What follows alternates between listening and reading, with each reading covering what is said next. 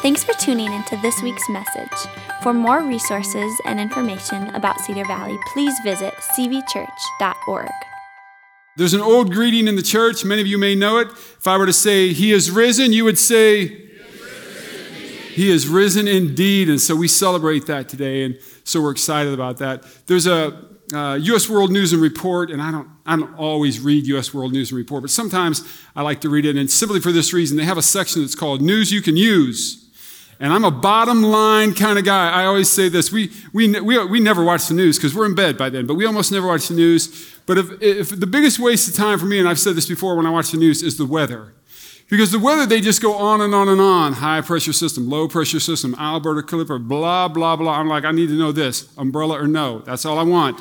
Umbrella or no. And so this morning, we're going to try to do that. We're going to try to get to the bottom line. Like, I want to give you news you can use. I want to get to the heart of this. I want to talk about what this is all about and what we're really doing here and what can you take with you, what can you use, and so we're going to talk about that. If you brought a Bible this morning, I'm going to ask you to turn to 1 Corinthians. In Luke. We're going to be in Luke 24.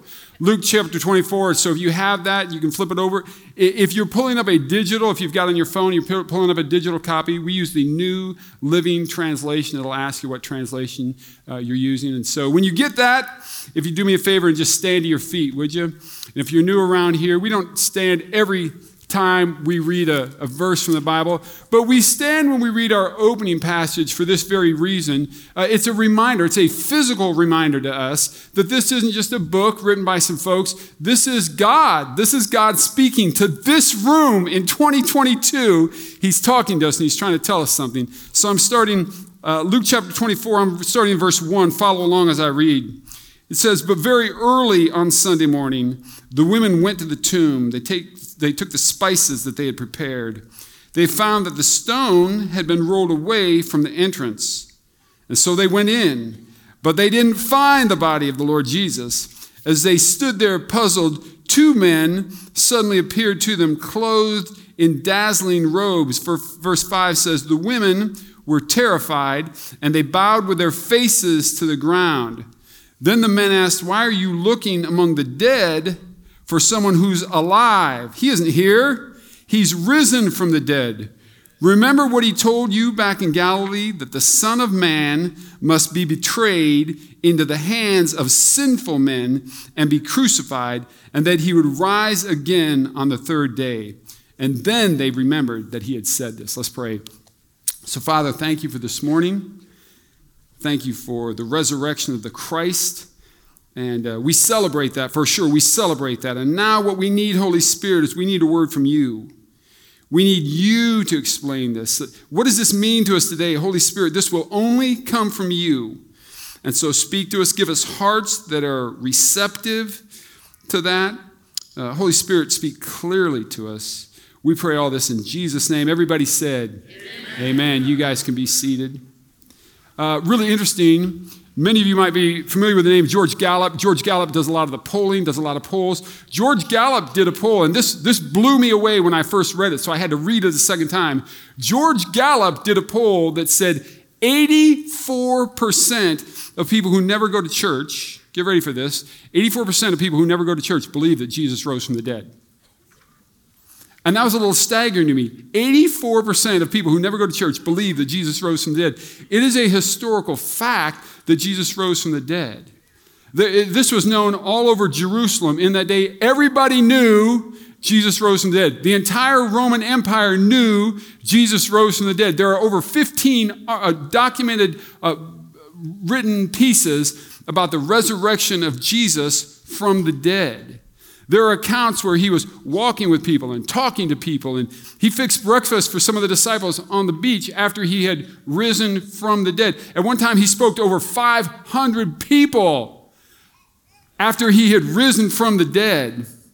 And so the question still is this, though: what does the resurrection mean? Like, what does that mean to us? I think it's the thing that we're going to ask, because you can know about the resurrection, but do you really know about the resurrection? Do you know what the resurrection means? We know what the resurrection means, but I'm saying, do we really know what it means? And let me just give you some simple examples of the way this process, the thought process, works in our everyday life, right? Do not be fooled. Do not be fooled. Those of you who, we're battling this right now about do we get a dog or not? We got the dog picked out. We've got a couple names picked out, right? Listen, people think it's great to have a dog. I just talked to somebody who goes to this church. I just talked to him this last week. And they got a dog about 6-7 months ago. And he said, man, for the first couple months, our heads were just spinning. We were trying to figure this out. We thought we knew what it meant to have a dog. We really wanted a dog. And he says, now it's been almost a year. Now we're kind of in a rhythm. Now we know what it means to have a dog. Don't be fooled. Don't be fooled, right?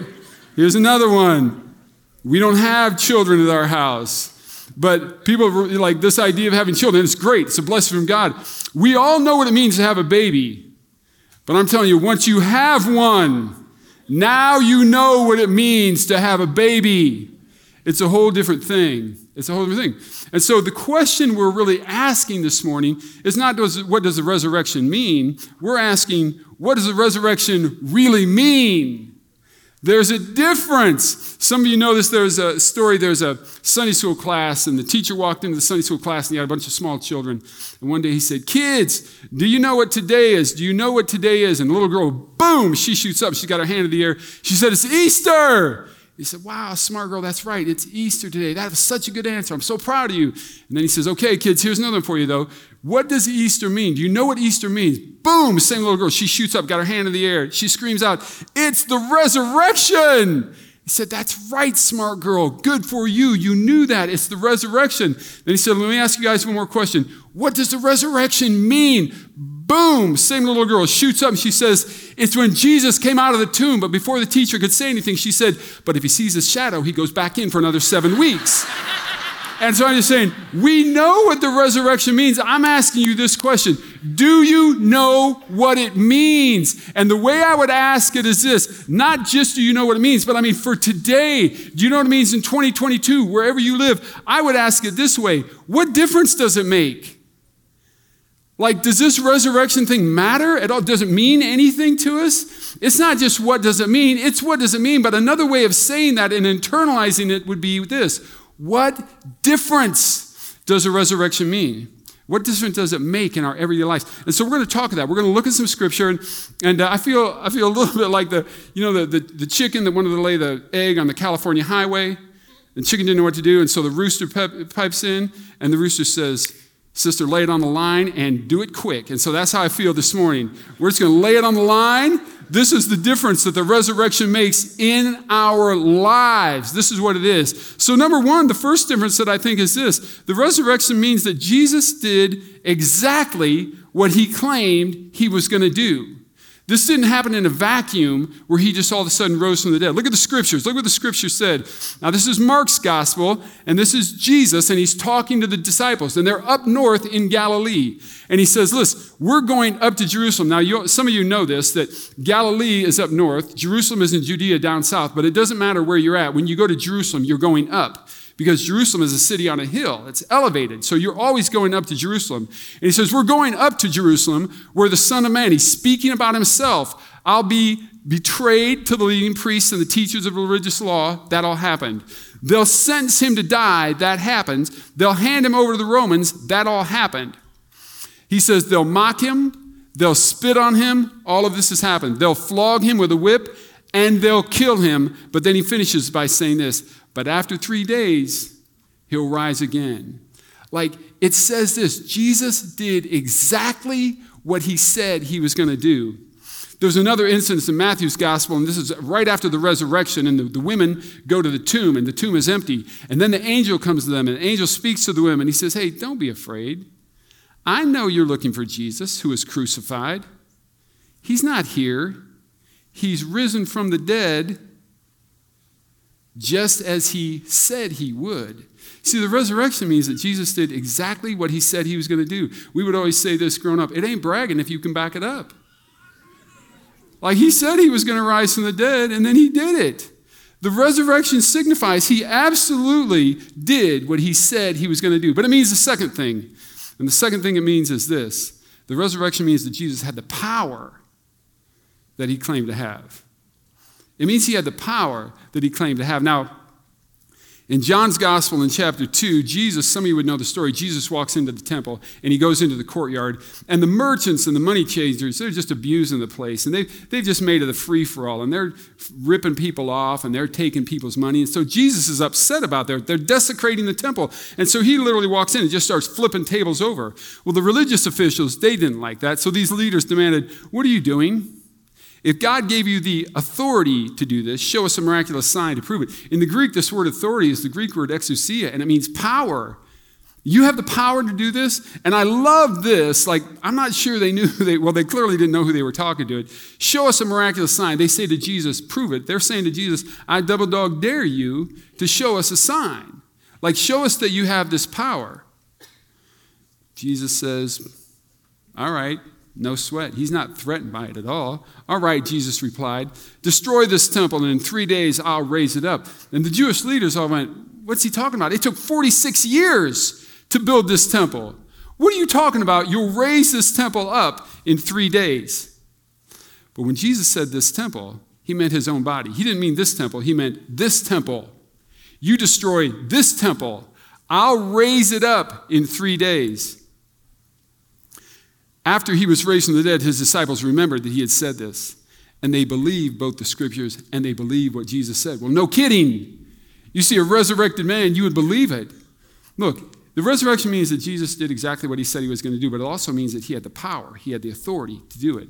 Jesus later said this, and he's talking to his disciples and a large group of people, and he says, nobody can take my life from me. I sacrificed my life voluntarily.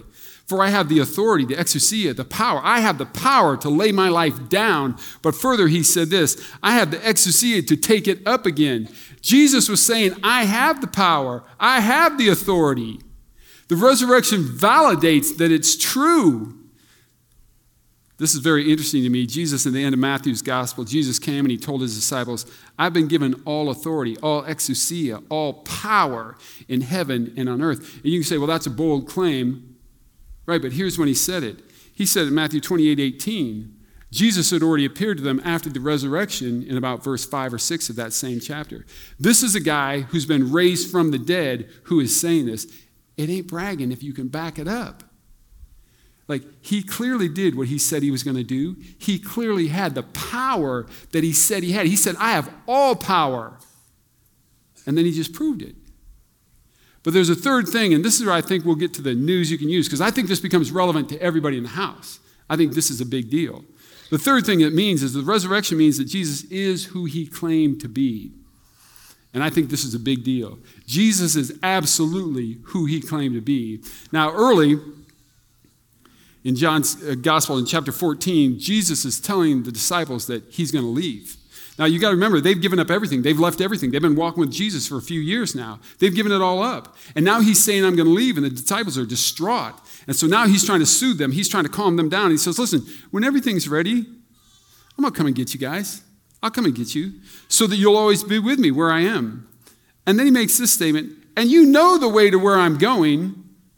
Well, Thomas speaks up in a hurry, and Thomas says this, no, we don't know. Lord, we don't know. We don't know where you're going. We have no idea where you're going. So how could we possibly know the way?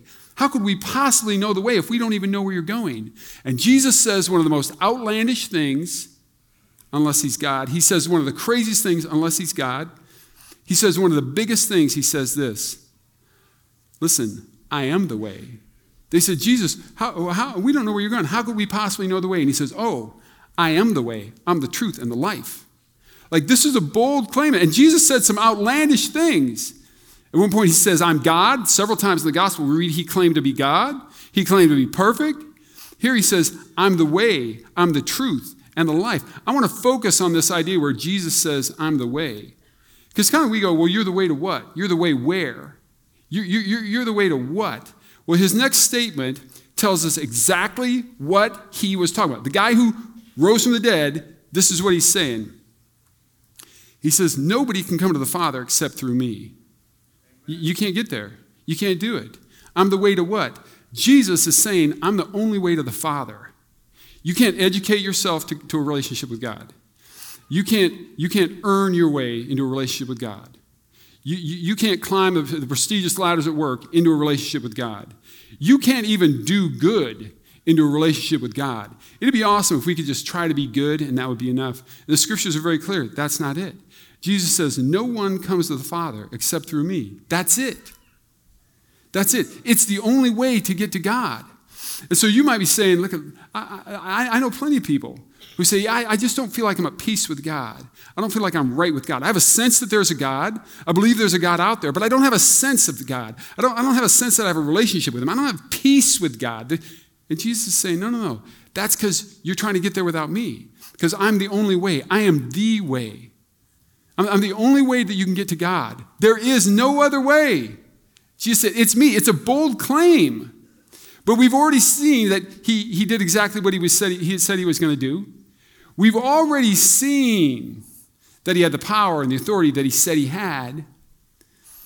And we're saying the resurrection proves that he's exactly who he said he is. And so we started out with this question. What does the resurrection really mean? In other words, what difference does it make in my life? And I would say the difference that the resurrection makes is that we can have peace with God. We can have the assurance of eternal life. That's what the resurrection symbolizes to us. See, I think sometimes we know what the resurrection means, but I don't think we really know what it means. I think we know what a relationship with God means, but I don't think we really know what it means. I don't think we really understand it. And I think that happens to a lot of people, where we kind of go to church, we kind of do the church thing a little bit. Do we really know what it means to have a relationship with God? Or maybe we don't go to church at all, but we believe there's a God. Maybe we just don't understand what it really means at different paces in our life. I want to tell you the story of somebody who that was very true for, went to church, kind of thought he got it, but didn't really understand what it means. I want you to watch this video.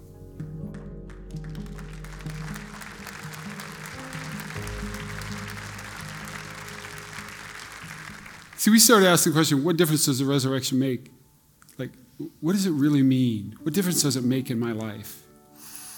And every week we have what we call a big so what. If you're new here, we have a big so what, which means this: sleep for the first 25 minutes, and then I'll clue you in at the end. This is what we're talking about. And our big so what this week is this: Easter makes a difference when you know the difference maker. See, that's when the resurrection comes to mean something. That's when you internalize it, is when you know the difference. And I'm not talking about you know who he is. I'm talking about you know him. I don't know, when we grew up, my brother and I, we shared a bedroom for all 18 years, and we always had posters on our walls. We had NBA players. We had Larry Bird up on our wall. We had Magic Johnson. We had George Gervin. Somebody know what I'm talking about? Anybody? We had Truck Robinson. We still have them in our bedroom today, actually. I knew who all those guys were. I knew who they were. I didn't know them. I didn't know them. I didn't know them. See, Easter makes a difference when you know the resurrection, when you know the difference maker. Do you know how holidays always bring memories? Holidays always bring memories. Some of you, if I just say Christmas, what do you think of? Man, you remember. You got a train set. You got a whatever it was. You had to sit at the kids' table. Holidays mean if I said, tell me about the 4th of July, you'd have a memory, and you'd say it. Easter always has a memory for me. Always has a memory. I grew up, man, I was a smart-mouth kid. Smart-mouth kid. We ran around the neighborhood saying terrible smart-mouth things. And I would have told you that I know Jesus. When I became a sophomore in high school, I had a youth pastor who really discipled me, took me under his wing, explained to me this Christian life, explained to me what it really meant for Jesus to be the Lord of your life, to surrender your life to the Lord Jesus. And so I really started plugging in my faith. And when I was about a senior, I don't know where you're sitting, Randy, but I got introduced to the FCA director in our region, the Fellowship of Christian Athletes. And so I got real involved with him. And we started this FCA chapter at our high school. This was my senior year. We started this FCA chapter. And all kinds of kids were coming. All kinds of kids that I played basketball with, and they were coming, right? We had a Bible study in the morning. Kids were coming. And it was awesome. So my senior year gets to be Easter. And I invited a few kids from school. I invited a few kids to church, and I'd mention it to people, and I invited them. And I invited my one buddy, Mike, and Mike was the guy that everybody at school knew. Every school loved him. Most gregarious guy. Everybody knew and loved Mike. Mike was the biggest partier. He was the biggest brawler. He was a captain on the football team. He was a linebacker. Everybody knew Mike. Everybody loved Mike. Just a great dude. I invited him. Why not? I knew him. We were buddies, so I invited him. I went to church Easter Sunday morning and didn't think much about it. And I'm sitting there with a few friends from church, and it gets to the end of the message, and our pastor walks down like this. He gets all done with his message, and he walks down on the floor. And he said, hey, I know that some of you have heard this message today, and you recognize the fact that you're far from God, that you don't have peace with God, that there's not peace in your life, that you're not feeling fulfilled, that you don't understand the meaning of life. And I'm inviting you today to surrender your lives to Christ, to receive the work of the resurrection. I'm inviting you to do that. And so some of you have never done that before. Some of you have done that, and you've strayed far away. And I'm inviting you today to recommit your lives to Christ. And he just said this very simply. He said, I'm going to count to 3, and at 3, you're going to stand up, and you're just going to come here to the front. And I'm sitting there in my seat, minding my own business, not thinking anything about it. And our pastor goes, 1, 2, 3, zoom. I see a corner of my eye, and I didn't even know he was in the building. Like, big church, big church, big church. Mike gets up out of his seat, and he just walks right down the aisle. He walks right with the pastor. He surrendered his life to Jesus, and it changed him forever. It was unbelievable. I was like, that's crazy, Mike. Mike just gave his life to Jesus. Are you kidding me? I think it's probably kind of similar today. I think there are probably people here who said, hey, I've been to church before on Easter, but I've never surrendered my life to Jesus. I've never done that. I've never made that step. I've just never done it. Easter's not really real to me. I know there's a God. I believe there's a God. It's not really real to me because I don't really know Jesus. I think there's some of you in the room today. I'm sure of it. I want you to know this for sure. You're not here by accident. Our staff has been praying their brains out, and people from the church have been praying their brains out along with them. We've been meeting over the last about week and a half, praying desperately for you. It's not a coincidence that you came.